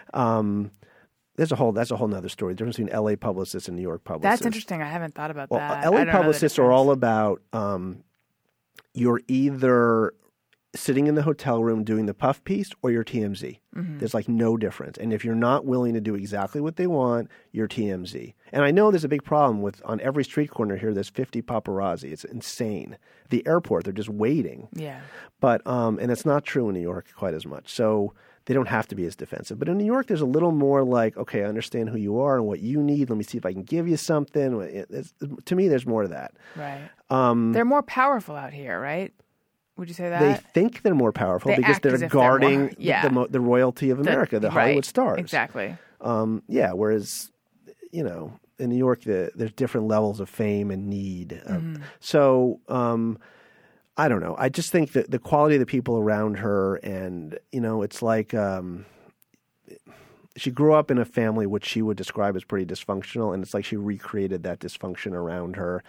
And so I think that she's proven unable to be a real business person, and it's good in a way that Walmart wasn't in business with her. If you're into Walmart doing well, and I'm not saying I am, but and I think maybe there's truth to what people think about her if she's unable to change to do what she needs to do. Right. And now she's gone the Glenn Beck route, right? You can pay $10 right. a Her month to subscribe to thing, her. Yeah. Who else? Oh. What other Food Network personalities should we talk about? Well, people forget that Anthony Bourdain started on Food Network. I had forgotten. His first show was called The Cook's Tour. After No Reservations came out, Kitchen Confidential came out. Great book. He's an amazing writer. The funny thing about interviewing him was he's in my turf. He scared me. All these other people, it's like they do what they do, I do what I do. But I was like, oh, you're probably a better writer than I am. And, he was scary. But he's Right. actually a very gentle guy in many ways. But anyway, the Food Network approached him, and he thought, he'd already called Emeril an Ewok. And Ewoks really are like the worst thing that ever come. I would take Jar Jar Binks any day over the Ewoks. Gary's not listening. I'm absolutely listening. How dare Jar you. Jar Binks or Ewoks? Which would you, if you had to spend time with one? Well, Ewoks aren't racist. Ewoks are cute. Yeah, Ewok. No way. They should be clubbed. I don't know. I more feel like cuddly. I feel like Jar Jar Binks would be more interesting to talk to because I would have I agree. an easier time communicating Those with stupid dead-eyed teddy bears? him. But haven't they seen more? I don't know. I like Jar Jar. Plus, he'd get you high. Well, I'm not against that. I think that if we're going to bring it into it, I would like to spend time with the Black Stormtrooper that just came out in the trailer. Oh, that trailer. There you go. Allison has no idea what we're talking about. No, Did I you know? I know what you're talking about. I just don't It's care. it's the Allison Rosen show. Let's focus on what she was interested in. No, Thank you. it's called Allison Rosen is your new best friend, and that's you. yeah, so you're right. therefore, we should be focusing on you. Right. So anyway, he called Emeril an Ewok. I'm hoping that the Cal Bears get into the Rose Bowl someday soon in football. That's I'm sorry. That's what I want to talk The about. way you froze right there was so funny to me and Kaylin. The way Alan froze? Yeah. Right after we were like, we should be focusing on you. You just It's like, oh, I can do anything I want, and it says it Adam was like you Carolla could show all see over the it. cogs going in his head of like, what can I get away say? with? Yeah. What can I do here? Right. Anyway, he called Emeril an Ewok, and he couldn't believe they wanted him on the air, and so they gave him this show for 2 years, Cook's Tour, which was based on the book he was writing at the time, and it's basically the same crew and the same show he's doing now on CNN.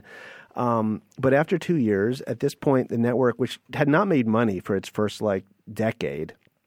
It started in 93, by the way. We haven't told all the basics, but whatever. Read the book. I took a lot of those pictures. Oh, yeah, I'm looking at the pictures in the book. Very cool. Thank you. Not all I didn't take it. So, and after 2 years, the network was now making more money. Scripps, this conservative company, which was the corporate parent, said, the ratings are better when you visited, said this to Bourdain, when you visited the barbecue joints in the American South than when you visited like Ho Chi Minh City and drank Cobra Poison.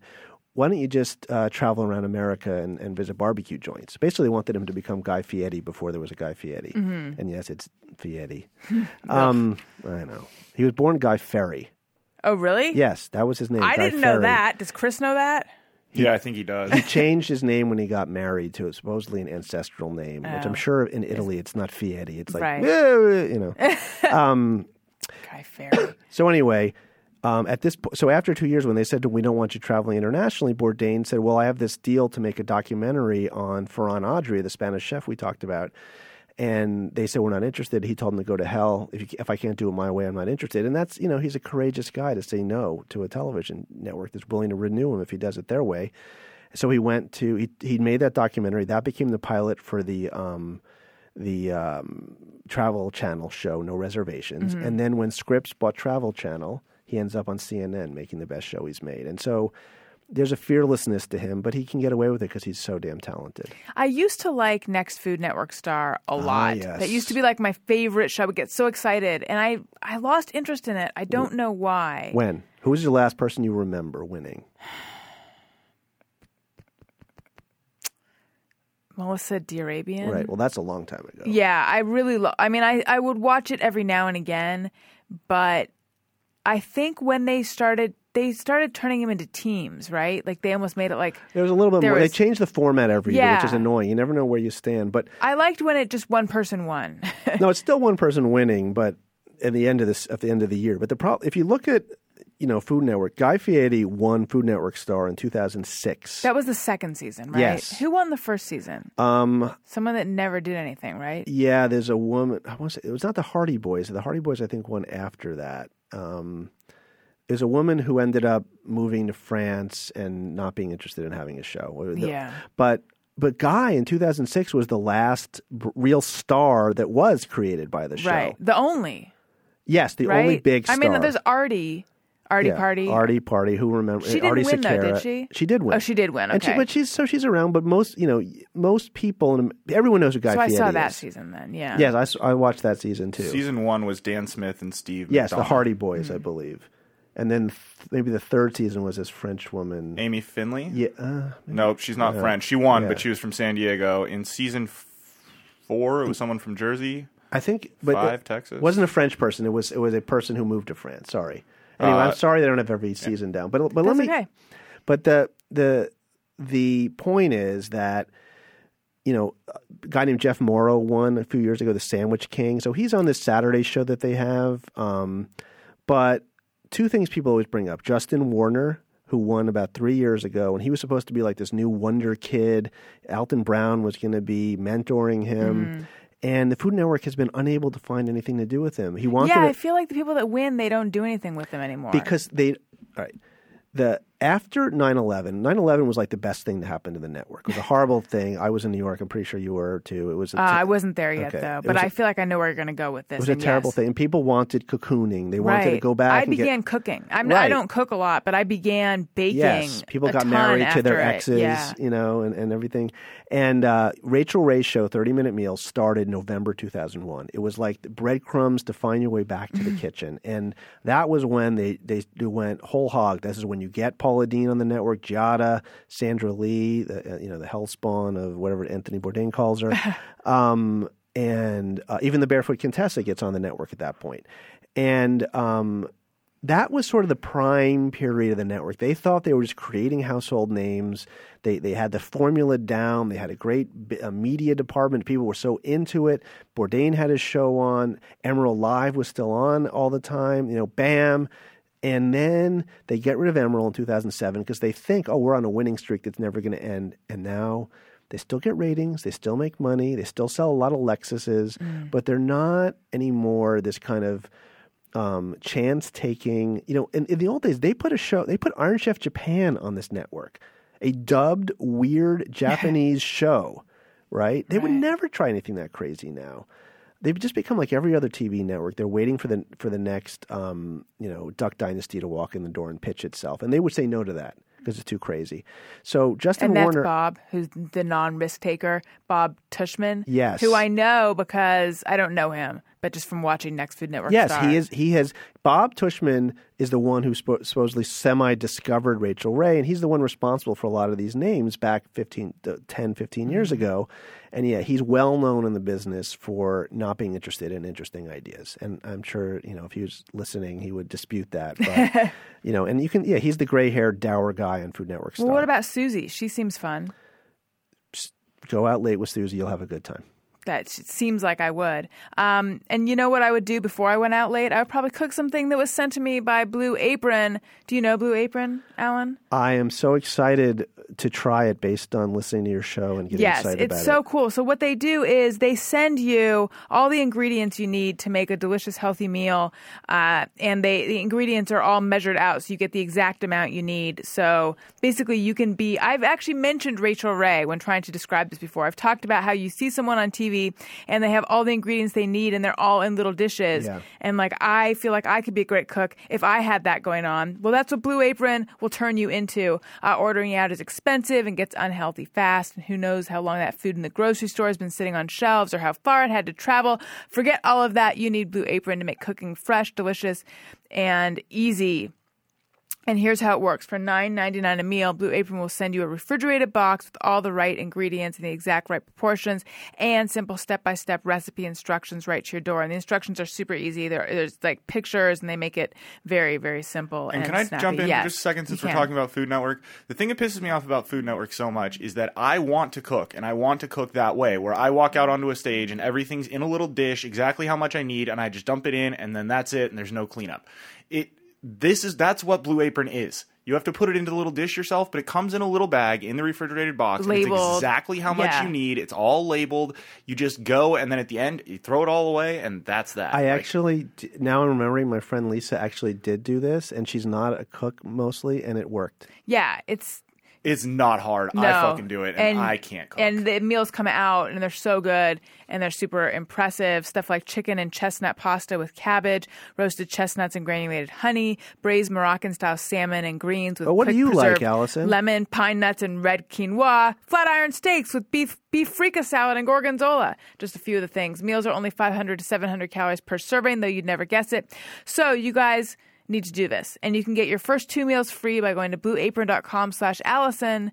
2 meals free just for going to blueapron.com/Allison. Okay. You know what I think actually is it's not the measuring, it's the shopping. Yes. Good cooking is good shopping. You need to prepare. yeah. And Blue Apron makes But that I mean, all it's so easy. much easier with Blue Apron. For me, one of my biggest obstacles is the cleaning. I can Yes. get through the act of making it, eating it, and then 3 days go by, and I'm like, I should really do something about that. Yeah. And then I go I have to the work. same problem. So I like that with Blue Apron, I can just kind of use everything that I need, and then it kind of all just... I can dump stuff in the trash. I'm just I've thrilled that reached you there. have advertisers and that Well, thank you. it's just it's hard to get advertiser for podcasts. I do something called New Books in Food now and then, and there's a whole part of this whole New Books network, and it's a big deal. what is New Books in Food?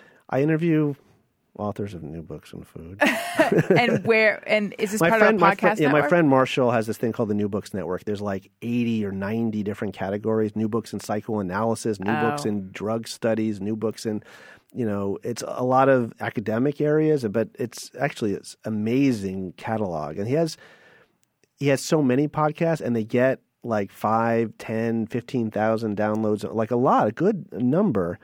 But it's like each one's only getting Right. 15, 20. I've interviewed some great people. Ruth Reichel I've done, and Gabrielle Hamilton, and but it's I don't have any advertisers. And are these on iTunes?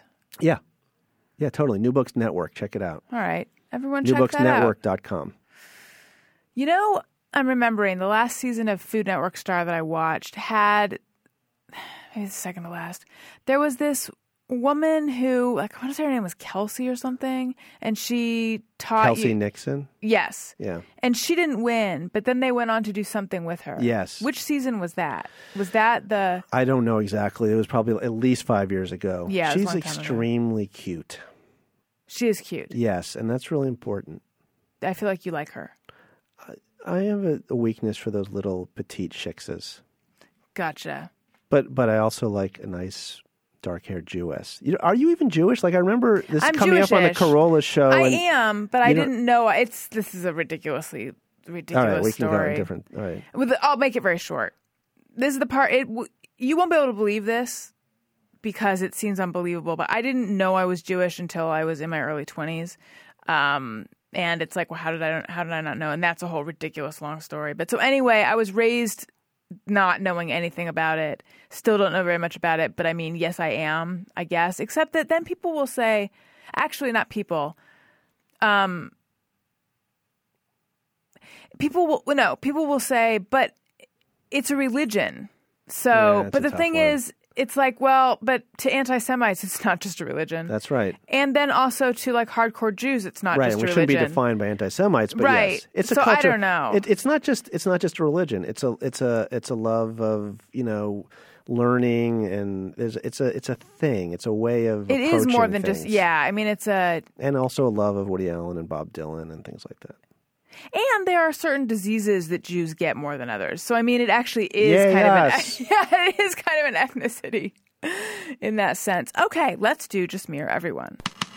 Sometimes I ponder on something I have thought or done. Is it just me or everyone? All right. Derek Damon says, I enjoy washing watermelon because it's so big, I feel like I'm giving it a bath. I've never had that feeling, but I can understand it. Absolutely, you can. It's like a dog. I just washed my brother's dog, and you get your arm. It's a weight to it. It's like Yeah. it leans against you. I feel like a watermelon would be easier to wash than a dog, depending on the dog. If a docile dog, fur gives you something to grip onto, whereas a watermelon's slippery. That's true. I don't even like eating watermelon. I prefer washing it. Marilyn T says, find it super annoying when people in their teens and 20s refer to contemporaries as kid, e.g., I love this kid. Yes, I didn't notice that. I had never encountered that until I went to college. And I don't know if it's regional, but a lot of people in college would refer to other peers as kid. I think maybe it's an East Coast thing, even though I went to college out here. But how do you feel about now when somebody much older than you refers to you as kid when you're not anywhere near a kid anymore? I actually think it's sort of endearing. I kind of like I it. love it. Yeah. Yeah, I really do like it. But I'll thank find God. myself. I find myself guilty of this. I think it is an East Coast thing. It wasn't anything that ever really occurred to me when I lived in California, but all my friends in college were New Yorkers, and that was. And I found myself shortly after college referring to people 5-6 years older than me as a kid. Yeah, it's weird. It always sounded weird to me at the beginning, but now I guess I'm kind Well, of the problem with me now, having grown up here and living in New York, is I still call people dude, and I have every right to the word dude. I was in the Valley in the Yeah. 80s. Okay, You're a regular I knew Pauly Jess Shore. Spicoli. Oh, yeah. I mean, the first time I said gnarly out loud at college, yeah. it was like a problem. Like, there was a meeting.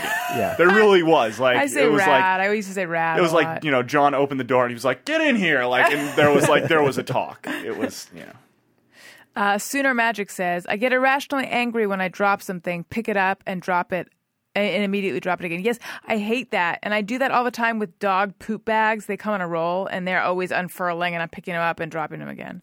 I think it's because you've already figured out, your brain is corrected to pick it up properly based on your distance from it the first time. Yes. So now you're closer to Yes, it. you're so right. And your math is wrong. But And then you're you're just exactly like, I right. got to focus on this. I don't want to put this much brain power into picking this thing up. I never thought of it that way, but you're totally right. Jason S. says, I drink straight from the 2-liter sodas in my fridge. Guess be damned. Yeah, I'll do that. I don't have 2-liter sodas.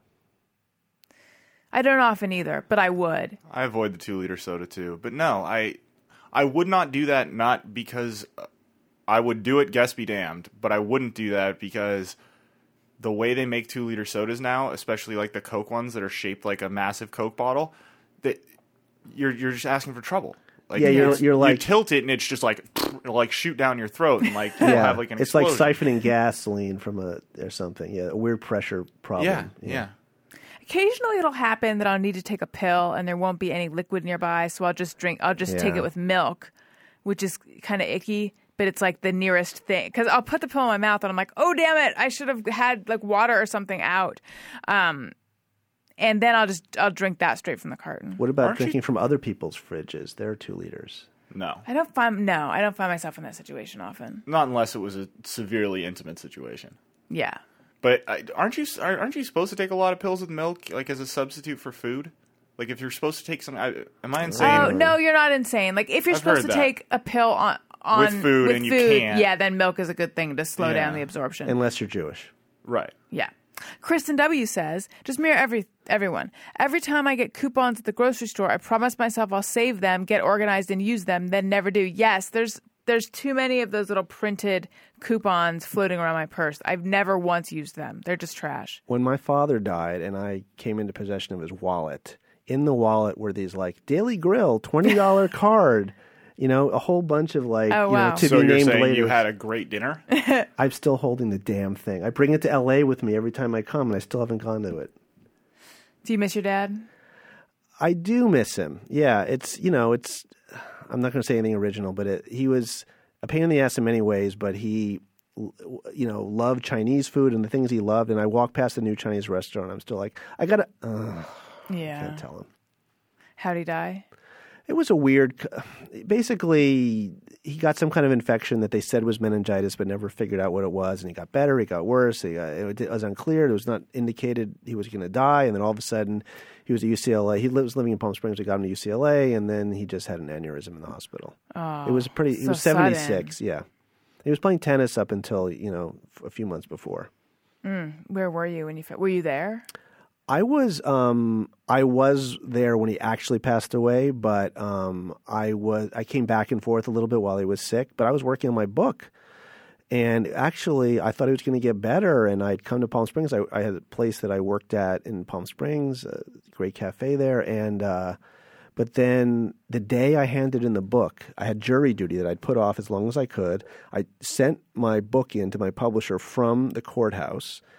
And then they let us off at like 3 o'clock that day. And I was like, woo, I turned in my book. Life is good, And then like 3 o'clock that morning, I got the call from my brother, Dad, the doctors, they're saying that if they don't do this, he's going to die. And then, 6 that morning, JFK, when they still had a grieving ticket, which they don't have anymore, Right. And it was a bad scene. Here's Moving a on. super Yes. awkward transition. I'm fine with it. I grant you an awkward transition. It's interesting the timing of having. Like, I wonder if that's better. Well, that the you had book's just turned dedicated to him. Turned your book in a way. If you hadn't turned your book in, it would have been hard to get it finished. I bet That's true. Addie says, when I ride public transportation, I think about that bus of people being the. Excuse me. Let me start over again. Addie says, when I ride public transportation, I think about that bus of people being the only humans left on Earth and who to befriend. No, but I do kind of look at everyone. I know what these guys are thinking. We don't think that. What we think is, if this is the last cargo of people, who are we going to shtup? No? Is that what you think?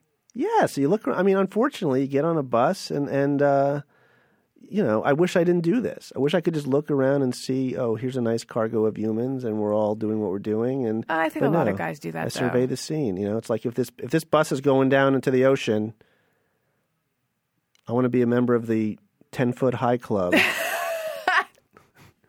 Tanya says, just mirror everyone. Worry about earthquakes occurring only when cleaning my ears with a cotton swab.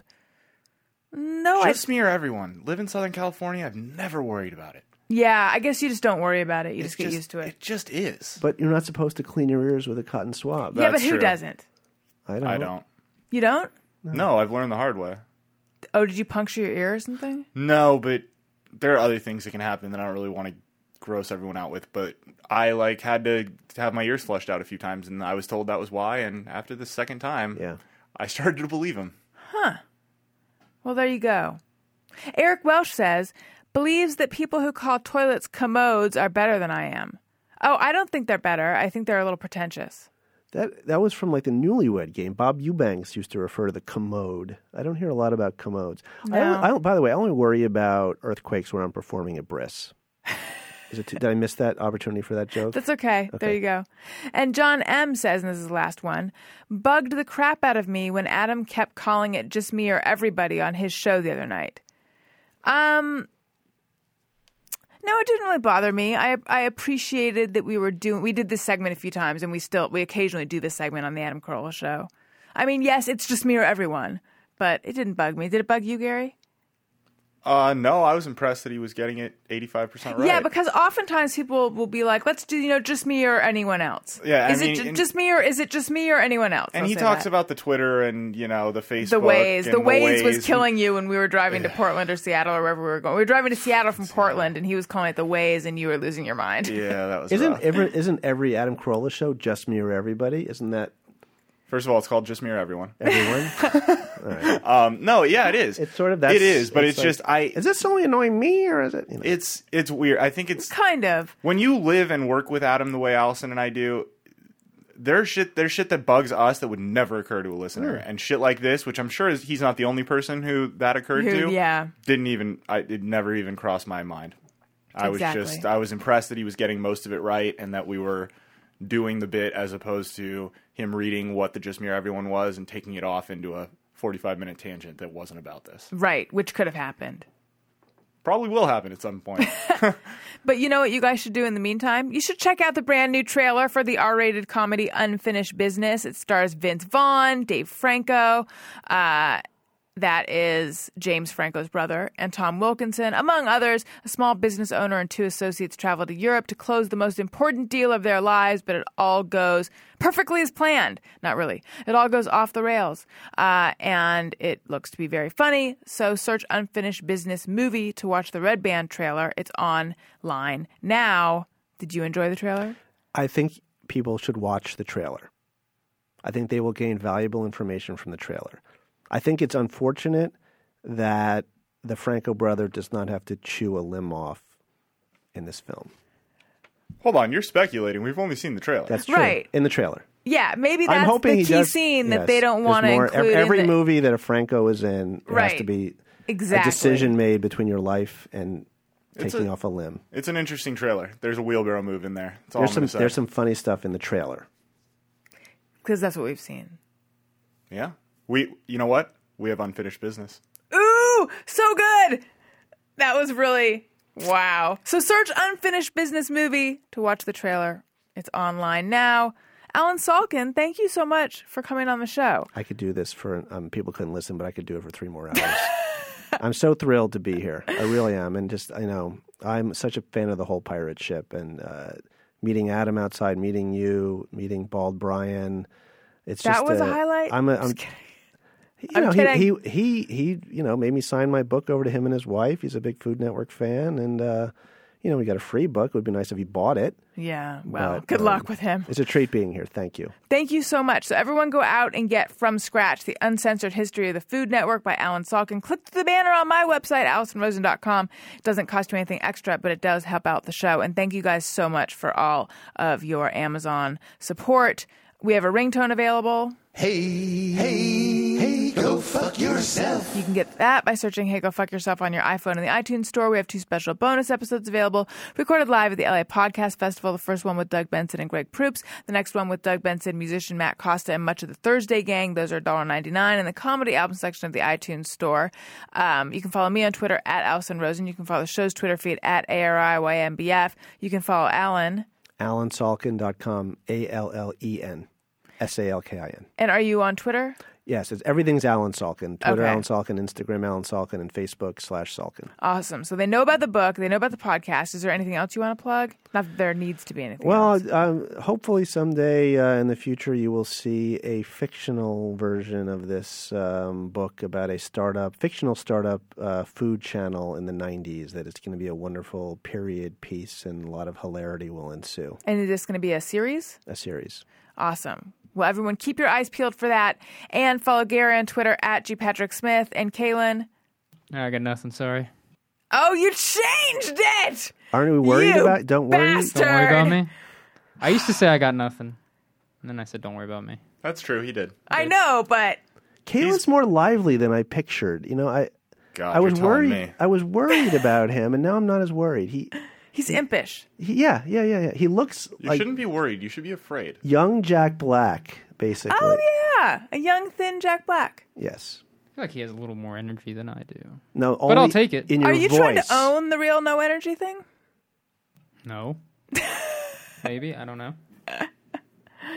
That sounded bitchy of me. Sorry. I just kind of go with the flow, you know? I don't have a lot of energy. I'm just kind of relaxed. You guys get to go home from this. They live together. Barely. Oh my God. I'm just glad I don't have to clean up after Gary. He sounds like a slob. No, actually, I'm the one that Yeah. makes all the mess This and 22-year-old and cleans over it here. up. I grew up a little bit. Okay. Not much. Place looks great, by the way. You'll see when you get home. Clean the whole thing this weekend. Thanks, honey. I don't know what I was supposed to say to that. And for more of this delightfulness, you can listen on Thursday because there's a lot of stuff we need to delve into. Thank you again so much for doing the show. Thank you guys for listening. I love you. Goodbye. Hey, do you know about the Allison Rosen show? We had a good time, but now we gotta go. Thank you for choosing the Allison Rosen show. Allison Rosen is your new best friend. That's right. That's right. Those good times don't seem to end. That's right. That's right. Allison Rosie is your new best friend. Hey, do you know about the Allison Rosen show? We had a good time, but now it's time to go.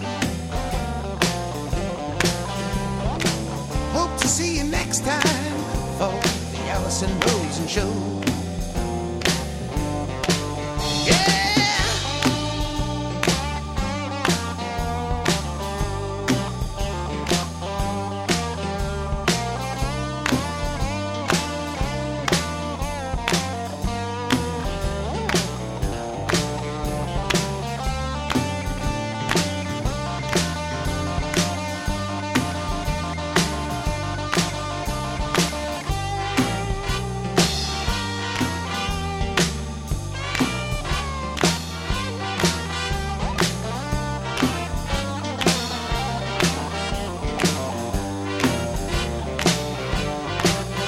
Yeah, Allison Rosen is your new best friend.